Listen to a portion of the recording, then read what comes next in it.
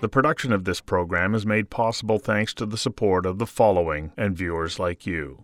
The world does not lack for management ideas.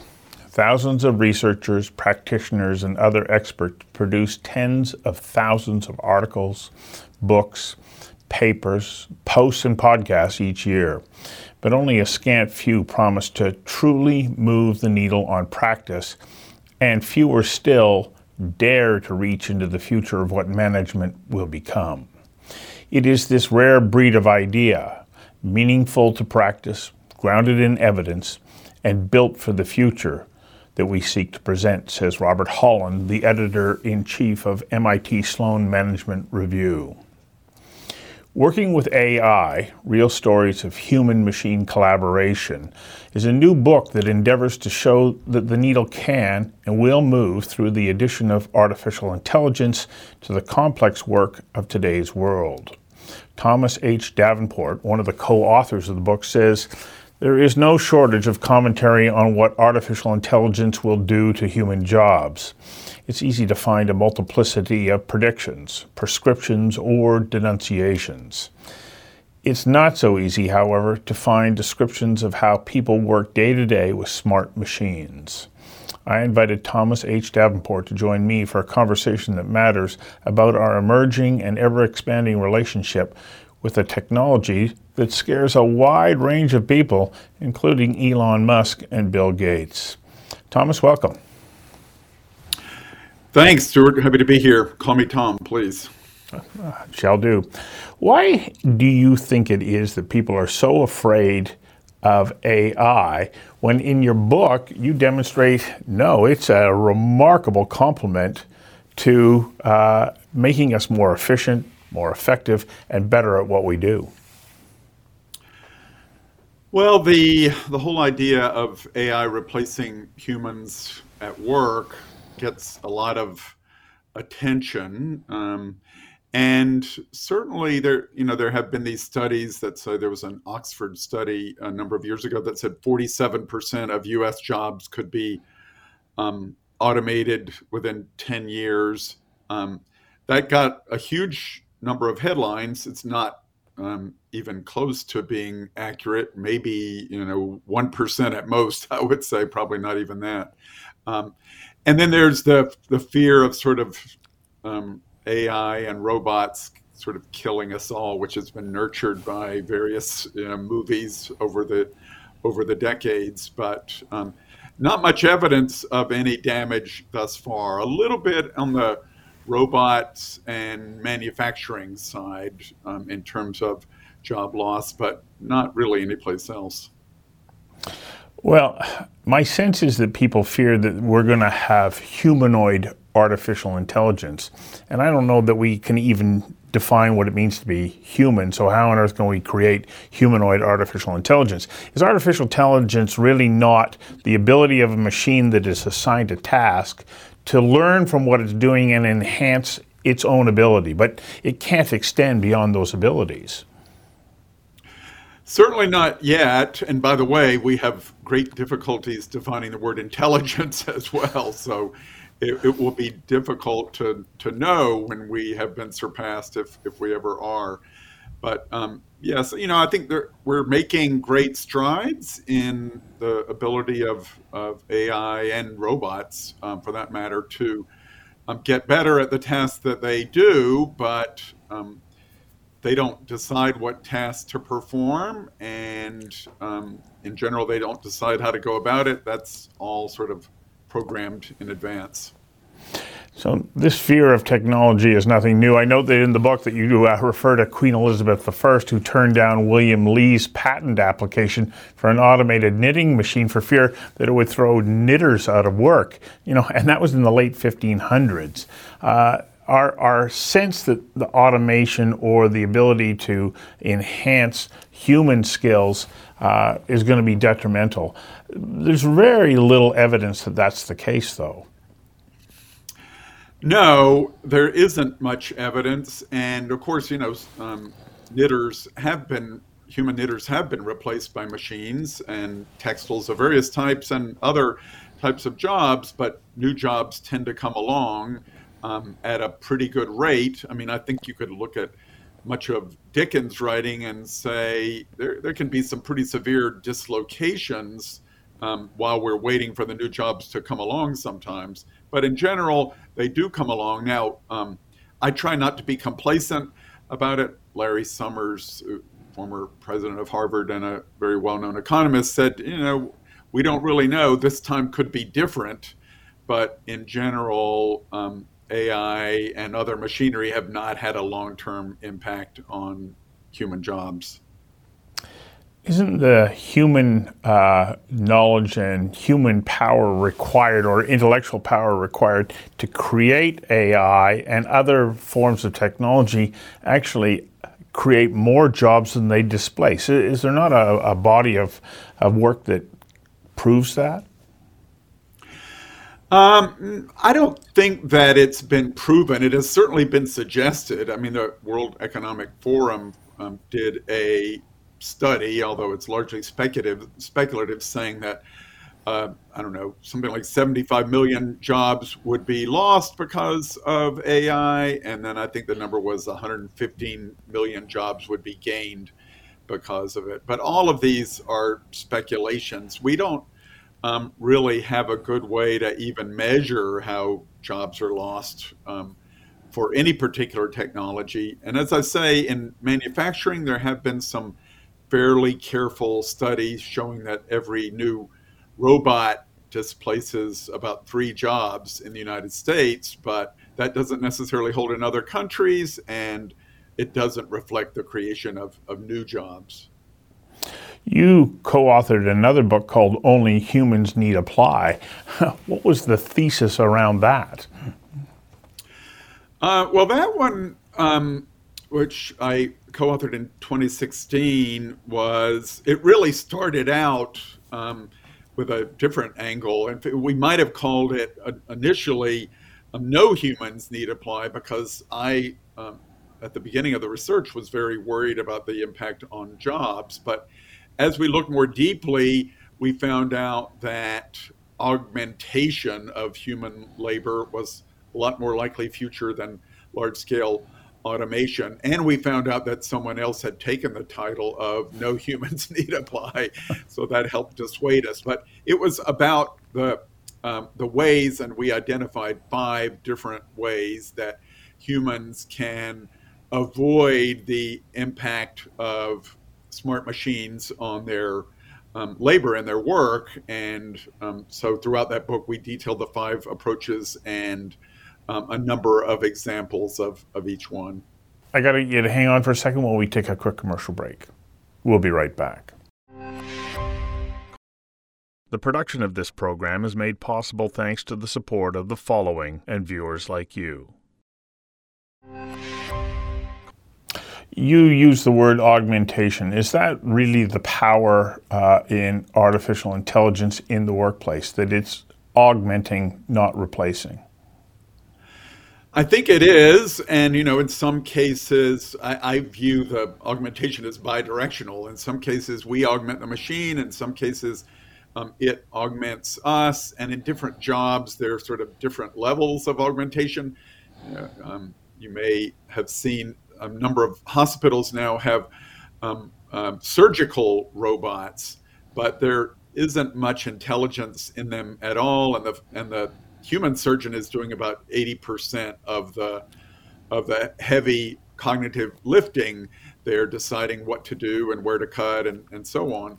On the other hand, if you're applying for a credit card in a bank, a human may not see your application at all, and the AI is going to do the vast amount of the work. So I think there's a spectrum there, but in general, it's humans and machines, collaborating effectively to get whatever job done they're trying to accomplish. I like the line that you use, humans in the loop. And in your case studies, you demonstrate that sometimes the humans will maybe take a back seat to AI, but at other times, AI cannot step up to the line and function on its own. It requires human intervention. Were you surprised to see that? Because there seems to be this sense that, well, no, once you start moving down the AI path, that will replace the human in that work function. Well, I wasn't too surprised because I'd written this previous book glorifying the idea of augmentation, and I've looked quite carefully, for example, at the idea of fully autonomous vehicles, and we seem to be struggling. In fact, we've been struggling for 30 or 40 years with that ideal of not needing any human driver at all. We get closer and closer to it, but there are always some circumstances that seem to require a human be involved in one way or another. I actually heard a very interesting analysis of why we're not moving to fully automated vehicles. And there were two reasons that were cited. Number one, a lot of people really like driving and they don't want to hand that off to some other machine. And the second component is that insurance companies aren't so sure that they're willing to place the risk of liability on a machine. And so this goes to show, we have all these things that are enhancing our ability to be safer drivers because AI is already at work for us, but we don't want to completely give over control. Well, I think that's true. I mean, my view is that autonomous vehicles are not quite ready for us to hand over control, even if we were willing to.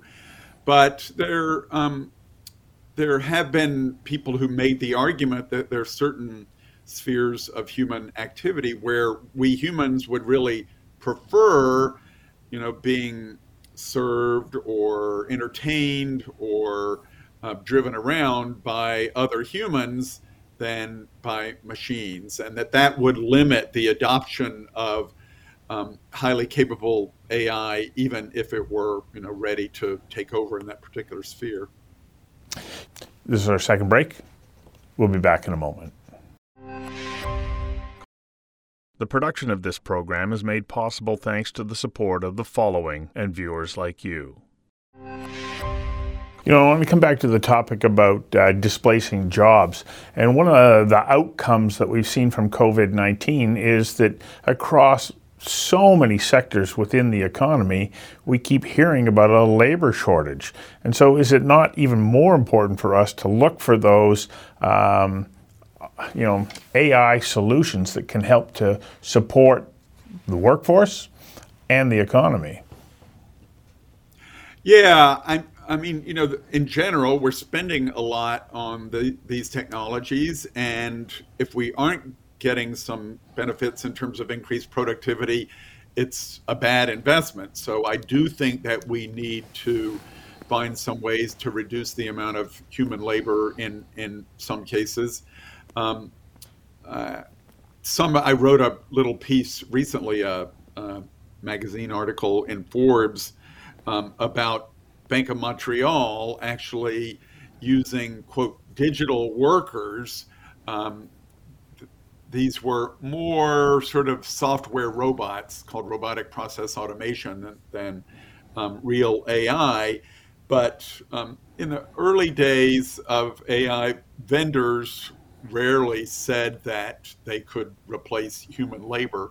But now they're sort of coming out of the closet a little bit and saying, oh, no, we have digital workers that can replace human workers. I'm not sure that's entirely true yet, but there is, I think, in this period of great labor shortages. I was talking this morning with someone from Amsterdam. They don't have enough people to work in the airport, so there are huge lines. He took the train to London instead of flying. It seems to be all over the planet. So because of those labor shortages, I think there will be more openness to AI that at least takes over some critical tasks. But, that's one of the issues. AI is good at performing tasks, but most human beings do more than one task in a job. And so even if they take over a task or two pretty effectively, that still means that we have other things we need to do that AI is not really good at yet. It doesn't look to me like AI is that effective in creative industries. And I'll use my own industry as an example. When I edit this interview, I will, because I have to generate a closed caption for the broadcaster, I use an automated service to do that. It's fast, it's efficient, it's pretty darn good. And it saves us a lot of time. But the actual creative work, AI can't do it. Well, that's generally true. It's certainly been true in the past. There is a new generation of AI that I think threatens some creative work, threatens to take it over, at least augment it. Some people refer to it as large language models or large image models. Maybe you've heard of some of these tools. There's one from OpenAI called GPT-3, which is really quite amazingly good at producing text. There is same company has produced an image generation model called the program is called DALL-E 2 that is quite good at that. Another image generation tool was used recently to win I think it was, the category was digitally enhanced photography, but a person submitted an entrant to the Colorado State Fair that was created largely by a machine with some augmentation help from a human artist, and it won, much to the dismay of more traditional artists. So we're starting to venture into that more creative space, creating images, creating text, creating video that heretofore humans were the only players in. None of that scares me, because I think that if I'm producing something for a client, I need to be efficient, effective. I need to give them a product that makes them go, wow, this was good. And if AI can help me get there quicker, it's a good return on my energy and investment. I'm not saying that it's anything that I should fear. Well, I think that's a good attitude that more people should have, and it's reflective of how you really use these new, some people call them generative technologies. You need a human up front, a smart and creative one, to kind of prompt the system to come up with some output.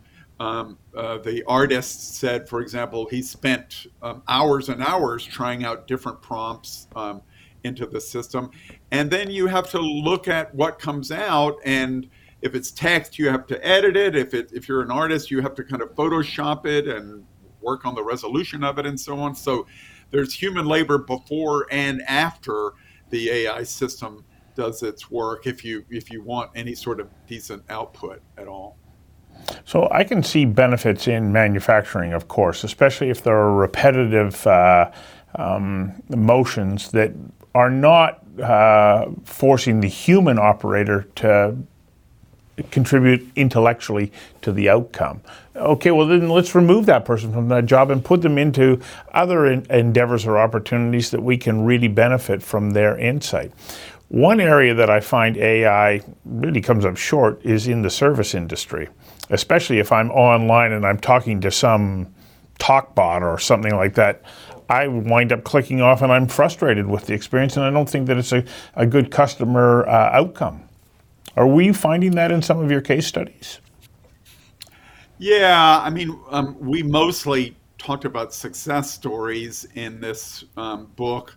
There was one sort of semi-failure, I would say, or at least very slow success story involving hamburger flipping with a robot called Flippy, although even it seems to be catching on a little bit. But in general, yeah, some MIT economists refer to what you're describing as so-so technologies. They aren't really good to satisfy anybody. They don't lead to replacement of humans. They don't make customers happy. And I think it actually is possible to create some highly capable, chat bots or conversational AI systems. But most organizations don't really want to spend the money. Those systems cost a lot and require a lot of effort to configure and implement. They got into the chatbot game because they want to save money, not spend more money. So you're right. I think it's been a pretty frustrating experience for many consumers. Third and final break. We'll be right back. The production of this program is made possible thanks to the support of the following and viewers like you. But that's really only a minor kind of blip in this. I think that anything that requires huge amounts of computational work to discern trends from data and whatnot can only be benefited by the introduction and use of artificial intelligence. Yeah, I mean, and a lot of it, we sometimes define AI as when machines do things that only human brains could do previously, but there are a lot of tasks now that human brains could never do that AI can handle quite comfortably. I mean, the whole digital advertising industry, for example, is based on AI, and no human being could ever sort of look through all the cookies on your computer and do a quick auction to see who'd give me the best price and figure out which ad is most likely to inspire you to buy something, although they're still not great at that. But no human could ever do that in the 200 milliseconds or so that a machine could do it in. So I like the optimistic tone of your book. And do you think that we will see greater and greater acceptance of artificial intelligence and machine learning within, our economy, within our lives, as people start to realize the benefits of it? Well, in businesses, there's already quite a high degree of acceptance, at least in large businesses. Smaller businesses other than tech startups have been much slower to embrace it, I think in many cases because they don't really understand what the value is and what the opportunities and challenges are. Consumers, as you suggested earlier, have been a bit reluctant to embrace different aspects of AI. Many of them say they would not buy autonomous vehicles if they were available. Many of them say they don't like the idea of chatbots. Many say they don't like the idea of using their data to recommend particular products and services, although some make an exception if they can get a discount. We're kind of schizophrenic on that whole issue of personal data. But in general, consumers are, at the moment, not that enthusiastic about the AI revolution, it's fair to say. Yeah, in theory, until, as you point out, it comes to their benefit, and they go, "Oh, look at that! I can get this for whatever." And I think that's the path forward here. There will be this slow realization that when you have a warning system off the side of your car that lets you know another vehicle is there, that intelligent machine is never going to evolve into something that's going to take over driving the car for you on its own. It has to be a combined effort that we all embrace. I think that the future of machine learning is really going to help us live in a better, safer, cleaner, healthier world. Yeah, I tend to agree. I wrote a piece a few years ago after going to a conference at MIT where the head of the Toyota Research Institute was presenting, and I thought Toyota had the right attitude about this. They were trying less for full autonomy in terms of driving and more for how do we make particularly young people and old people, very young and very old people, much safer drivers. And those tend to be the two age extremes where there are the most accidents. And I think, as you suggest, I don't think there will be many objections to that. A lot of people would welcome it. And you're putting a lot less money at risk in your product development if you're aiming for that level of ambition rather than the full self-driving that Elon Musk, for example, claims to provide, but has not yet done so after being 5 years in beta testing and charging customers for this capability ahead of time. I'm very happy to say I did not buy that with my Tesla 4 years ago. Well, I'm kind of enthusiastic about the future, always have been, and I think that it's human intelligence that brought us to this point, and it's human intelligence that will figure out how we make the most of it. Thank you very much for your time today. Thank you, Stuart. It's a pleasure. Yeah, I think it's a fabulous topic, and there'll be some mistakes that will be made along the way, but we'll correct those. Yeah. Well, I think